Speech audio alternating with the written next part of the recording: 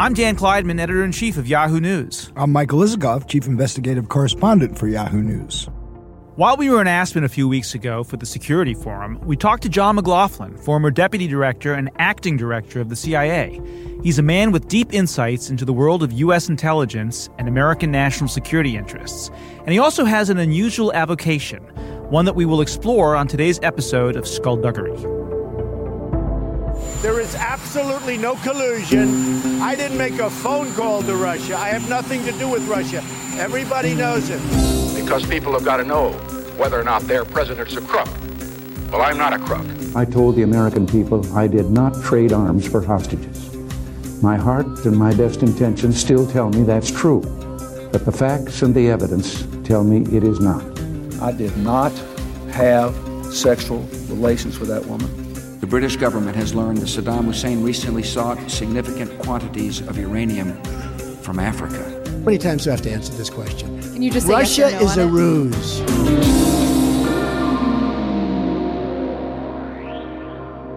We are now joined by quite the distinguished guest, John McLaughlin, former deputy director of the CIA, and now teaches at the Johns Hopkins School of Advanced International Studies, but also an accomplished magician. This is something that's known to national security professionals in Washington, but not well known to the general public. So, John, this is our chance to promote your career as a magician.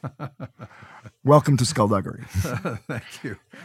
I look forward to it. Right. I understand there is a Russian connection. Yes, your and I want to magic start out act. with that. Yeah. You had relayed.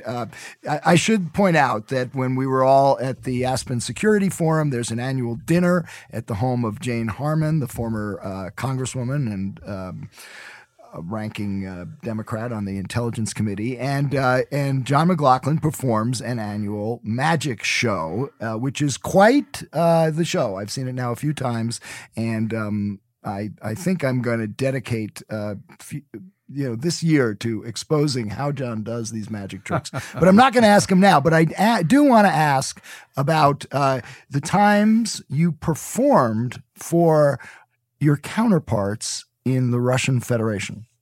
Well, I used magic for others in the field as well. It turned out to be, a useful icebreaker in dealing with foreign intelligence services, what we call liaison.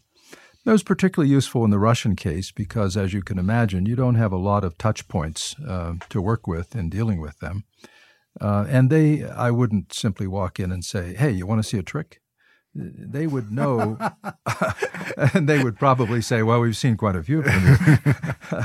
No, they would have just generally know that I do this either through their own sources or someone would have told them. And usually it would just arise naturally at a dinner. Oh, we hear you do magic tricks. And this arose a couple of times, particularly with former SVR director, that's their new KGB, Trubnikov, who was a frequent visitor to Washington, and we would see the Russians in Moscow also because even in harsh times there is a relationship where you can talk. And often at a dinner or lunch or something like that, they would ask me and I would do a couple card tricks. What's your favorite trick? Well, I don't have a favorite. I think my favorite trick is a very old trick that I did a version of at Jane's dinner. The original trick is done with a number of cups and balls in which the cups conceal the balls and the balls move around under the cups. And as I said at that dinner, it's actually thousands of years old, and you can find depictions of it in medieval paintings all over the place. That's one. In the realm of card tricks, there are two or three that would be... Well, the tearing up of the newspaper. That's my signature trick. Yes. I do that all the time. You tear up a newspaper and put it back together, even though you... And in CIA, I used to do that for a purpose because I tell the audience in advance, here's what I'm going to do. I'm going to tear up this paper, and then it's going to be restored. You ready? And then I do it. And then I ask, how many of you are mildly mystified by that? Usually most hands go up. What's the point? think of how much easier it is for someone to fool you when they don't tell you in advance what they're doing.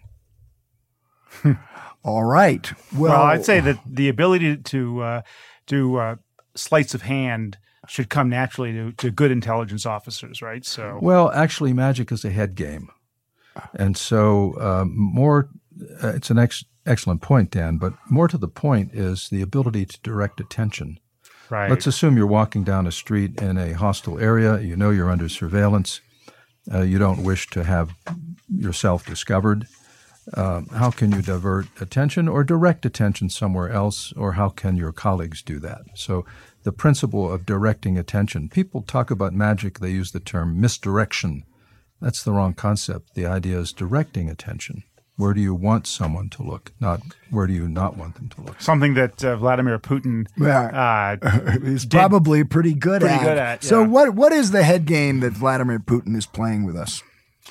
I think he's playing on everything that it's so easy to learn about Donald Trump. If you were an intelligence officer assessing Trump, you've got everything laid out on the table for you that you would normally struggle to achieve in his tweets alone and in the way he behaves publicly. So I think his head game with Trump is to play on Trump's obvious characteristics, which are desire for flattery, kind of a narcissistic personality, quick to take offense, desire to display accomplishments publicly, a desire to say, I'm the first person and only I.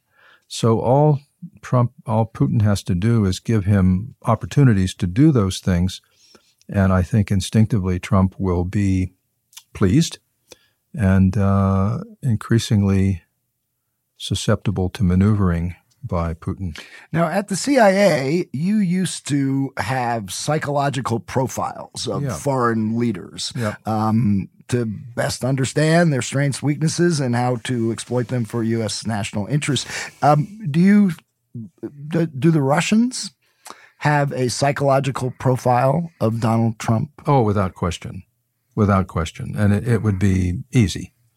And as they've met with him, it would be even easier because they've obviously gained information on him. They would study everything from what he said to his body English, which is often very revealing. How so? Well,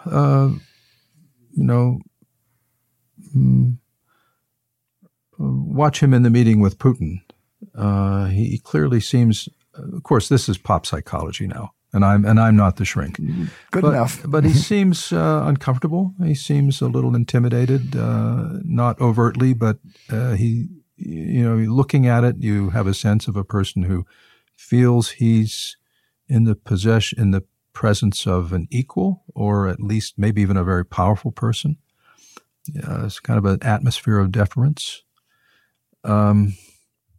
So, I mean, their psychological profile of him, I can't tell you what it is. I can only tell you what most Americans who pay attention to him can infer from what you see with your eyes and hear with your ears, which in his case is so much less guarded than it is with any other president. As someone said here at the forum, I think one of the most revealing things about Trump, someone said, when Trump says something that seems unthinking, that's what he's really thinking. And not a hard person to read. He thinks he's the world's greatest negotiator, but he seems to me to be far short of that. What would you say the psychological profile of Putin is? And is he harder to read than Trump? Absolutely.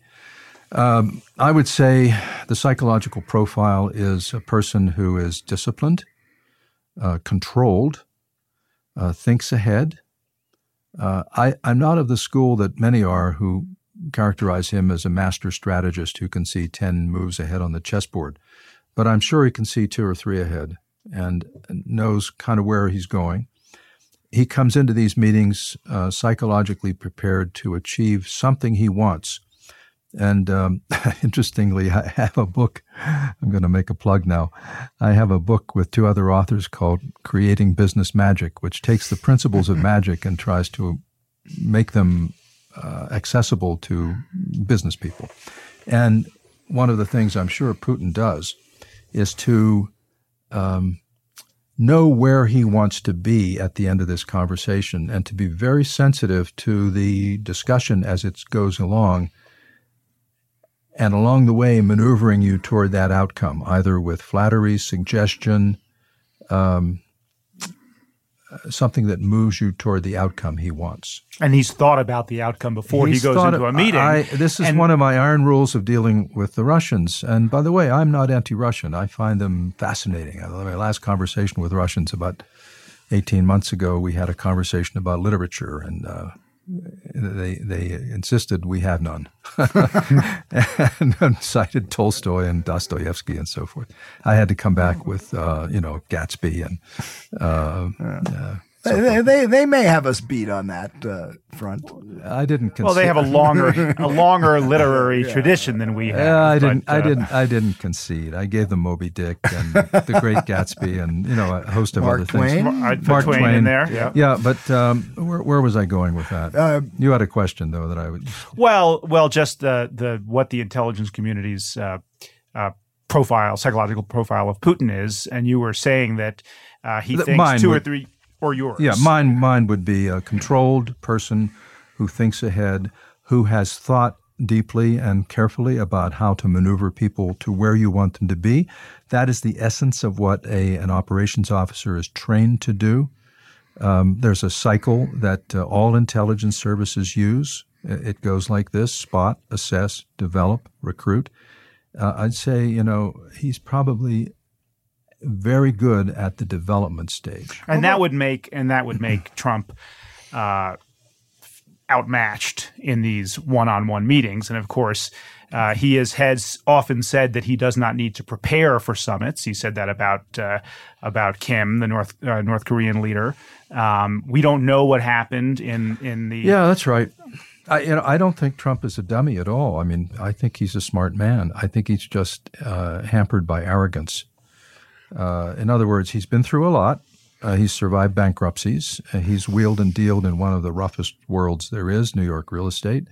And I think that gives him a confidence that he can handle almost anything, and he's a good judge of people and all of that. But this is another realm. This is like, this is like not just big leagues. This is like all-star.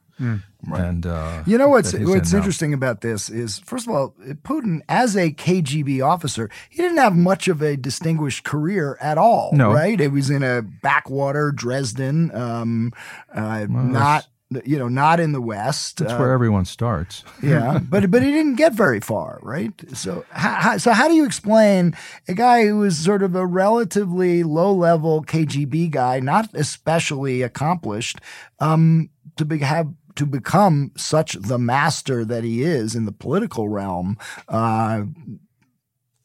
Well, we don't know how accomplished he was. We really don't know that. We don't have a measure of that I know of. I would say he's had the training, and he's had 18 years of training and experience as a governmental leader of Russia. And prior to that, he was an official in St. Petersburg who circulated in that circle of people who are former KGB or KGB. So I don't portray him as the greatest case officer in the world. I simply say he's had the combination of intelligence experience. Look at it this way. Not everyone in the world goes through a training program that forces you or causes you to explicitly consider things like, how do you maneuver a person toward a desired outcome? That's not something that everyone experiences. So I don't portray him as someone who was the master KGB officer. I'm just saying he's had that training, and he's had 18 years experience in high-level government in Russia. The combination of those things makes him a pretty formidable character. I don't think we should portray him as Superman.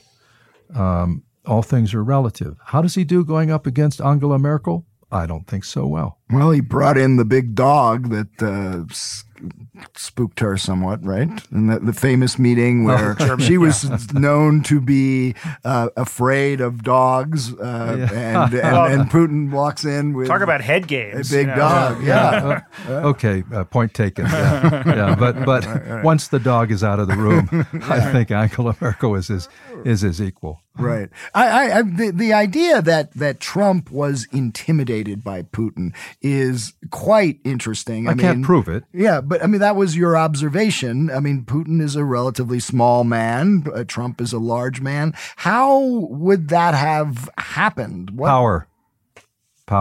Explain. You notice how often Trump uses the term power in his talk. He's powerful in referring to people. He spoke powerfully when he denied that they'd interfered in our election. I think he admires, again, pop psychology. I've never met Trump. But I think he admires, or he is in awe of the fact that Putin really has control of this country of several hundred million people that spans 11 time zones. He owns the press. You don't have to worry about fake news. The press is sycophantic toward him. No, it doesn't give him any headaches. When he wants to do something, when I was last in Russia, I met with a fairly senior individual who has reason to know, who said that, you know how decisions are made here? Putin gathers with 4 or 5 of his closest associates on Friday afternoon, and they decide what they're going to do. Wouldn't Trump love to do that? This is the way Trump wants to run the American government, right? Seemingly. I mean, that's the feel you get. We don't know, but that's the feel you get from it. He wants to allocate more money for the military, or set up the World Cup, or Olympic. He just does it. So he doesn't deal with all of the annoying aspects of what Trump and his people sophomorically term the deep state. He doesn't have to worry about all that. And I think Trump looks at that and says he's in awe of it. So I think I don't know that intimidated is the right word. I think just he realizes he's in the presence of a formidable character who's got power. So let me ask you a longer term question, because we often get caught up in the moment in the press and the minutia of the Mueller investigation, what Trump has said, what the White House is trying to walk back. But the reality is that we are going to be dealing with Vladimir Putin for a long time and the Russians for a long time. Till 2024 at least. At least. And I think he'll revise the Constitution after that too. That's right. He probably admires Xi in China. And it's, we're not in the Cold War anymore, so we're not trying to sort of end a system. We're not going to end up in a war, I hope, a shooting war with Russia. So how should the U.S. government deal with this challenge going forward? That's a great question, and it is the question I came back with after spending a week touring the region, Ukraine, Latvia, and Russia. At that point, this was a month before our election in 2016, my last visit there, and clearly our relationship, not knowing yet the outcome of the election, was as low as it gets in the post-war Cold War period. The press was all full of anti-Hillary propaganda. We were there 1 week after the Director of National Intelligence here had put out his first assessment with Homeland Security Secretary, saying the Russians had meddled in our election. So it was a real low point. And the question in my mind when I got back was, and we had discussions with the Kremlin, some Kremlin officials and some foreign ministry officials and NGOs, a lot of people. When I got back, the question in my mind was, where does this go? It's not the new Cold War. We know how that ended. It's not going to end that way. They're not going to go away, as you said, Dan. So what's our end point that we want? Trump is right, I think, in one respect, and that is that we need some kind of relationship with Russia that isn't totally conflictful, that isn't dominated by conflict. I don't know that he's thought this through very well, but that instinct is probably correct, and he's probably not the person to bring it to get us there. But in my view, the way you deal with them is the following. First, you understand the point I just made. They're not going away. I think a lot of Americans are lulled into that thought when we talk about a Cold War. They're not going away. Second, as long as Putin is the way he is, and that's likely to be the case for a long time, you take steps to limit their ability to do some of the things we object to. You're not going to make them stop spying, but you're going to try and catch them and throw them out when you do. You're not going to make them stop trying to have diplomatic inroads into the NATO countries and the EU. But, and here's where Trump is, I think, missing a boat, you sit down with the EU and NATO and you devise a common understanding of when to detect that and what to do about it and make sure you are all lashed up. That you do things to limit their ability to do the things they do that you don't like, accepting that you can't make them stop. Third, you have a diplomacy that matches theirs around the world. For example, they're way ahead of us in the Middle East. I could elaborate, but I don't want to take all the time to do that. And so you do that. And then next, my third prescription is one that if you were interviewing my friend Ryan Crocker, a former diplomat, one of the best. Legendary, yeah. Legendary diplomat. You ask Ryan about anything, the word you get from him is engage, engage, engage, engage. So we should be talking to them at every level, even in times like this. I think back to the Clinton administration when I was on a part of a group that went to Russia under State Department leadership. I was fully acknowledged as a CIA officer, but about 8 or 9 of us in a delegation that would go there about every 6 weeks, and we'd sit down and talk with them about everything. They would tell us their story, and we'd tell them ours. We would disagree, we would argue, we'd go have dinner, and you didn't come away with the feeling that you'd convinced them, but you kind of had a sense that someone could pick up the phone and say, we got a problem here.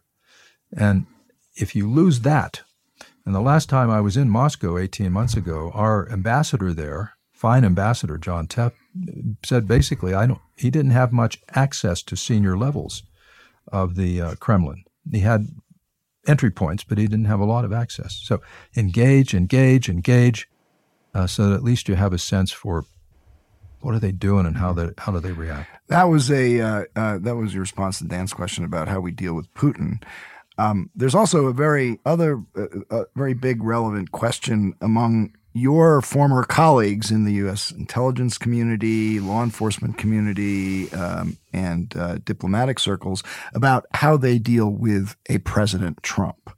You made the comment the other day that it's almost as if we have two governments right now. And I want to get you to explain what you meant and also address that question of if you were those who had this high-level positions that you had at the CIA, how they should deal with a president as erratic as the one we have. Well, I've briefed 4 of the last 6 presidents, and I think this one is different than anything we ever imagined. So you start with that. And I think in the end, you do your job. Someone asked me the other day, do you worry about the security of some of your information? And would you withhold anything from President Trump? I said, no, you can't do that. You just can't do that. You cannot be in possession of intelligence that affects in some important way the interest of the United States and say, I can't hold this back. You have to trust the system to operate as it is supposed to operate. And you might, just because he isn't a great reader and apparently not a great a great fan of detail, you might go first to the National Security Advisor and say, I have this information which you can decide merits presidential attention or not. So you might do that sort of thing, but fundamentally, you have to do your job. You have to assume that the system will work. And second, you have to remember that your job, as Dan Coates, I think, has illustrated in the last couple of days, and, this will sound cliche-ridden, but in fact, this is it. Your job is to tell the truth, and you have a mandate to do that more than any other part of the U.S. government. It's carved in marble at the CIA on the wall, and that is your shield. Everyone understands that that is your job, and you just have to do it. And if you displease someone, well, I've certainly been in that position, but I've never been in the position where that displeasure amounted to rejection or someone firing me. But that could happen. So you tell the truth, and if they don't like it, then you may be fired. But I think that's your job. I don't know how else you do it. So we were. I really don't know how else you do it. So we were all. One other thought. People absorb information in different ways. So you acknowledge that, and I hear that President Trump, this is all urban legend, likes graphics and likes to talk rather than read, turgid prose. Fair enough. I've worked for a lot of people like that. So you figure out, how do they absorb information? How can you help them? I can tell you that. I mean, intelligence people, they start off with that. How can I help this person? And that means, how do they absorb information? What is it specifically they need? And so forth. Let me just follow up quickly on this line of questioning. We were all at the Aspen Security Forum together, and I think you noticed that there was a kind of a shifting in the tide in terms of senior. I said that senior members of the Trump national security team being willing to push back against the president and even contradict publicly their own president. So, when did you start noticing this tipping point? What do you think started it, and what's its significance? I think within the last 2 weeks, and this is, again, pretty gossamer stuff, but it seemed to me that the Helsinki mess pushed a lot of people over the edge, including even some senior Republicans in Congress to a degree. What do I mean by the Helsinki mess? Well, we don't know what Trump really meant, but it gave the impression of the America has been attacked and the president's siding with the enemy. Now, he would dispute that, of course, but that's the impression that you came away with. I think that pushed a lot of people over the edge. And I think we're seeing this, people talk about the rails holding, okay? I think the rails stiffened a little bit in the last couple of weeks, where people are just saying, enough. And when I say there are two governments, I mean, there's Trump's brain and thumb, that's one government. And then the other government is what they call derisively that sophomoric deep state idea, what I call American professionals working to uphold their oath to the Constitution. That part of our government, that second government, is working pretty well. And I think I just sense it's sort of stiffening and saying, look, we have to run this country. He is the president, and we'll be respectful and we'll do as best we can to follow his mandates. But fundamentally, we have a judgment here too. We have power here too. I can't prove any of that. I just smell it. Well, John McLaughlin, we thank you for your insights. Always good to hear from them. And I think we also want to continue to follow your magician's career. It's hard to do magic on a podcast, but if there's a way. Yeah, if there's a way.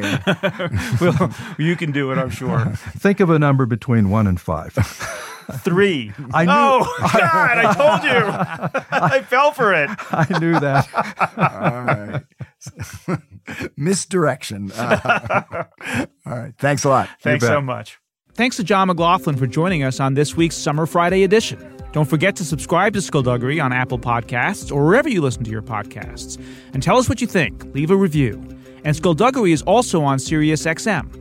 Subscribers can catch the latest episode on POTUS Channel 124 every Saturday at 11 a.m. Eastern Time, which replays at 10 p.m. on Saturday and Sundays at 2 a.m. and 1 p.m. Eastern Time. We'll talk to you next week.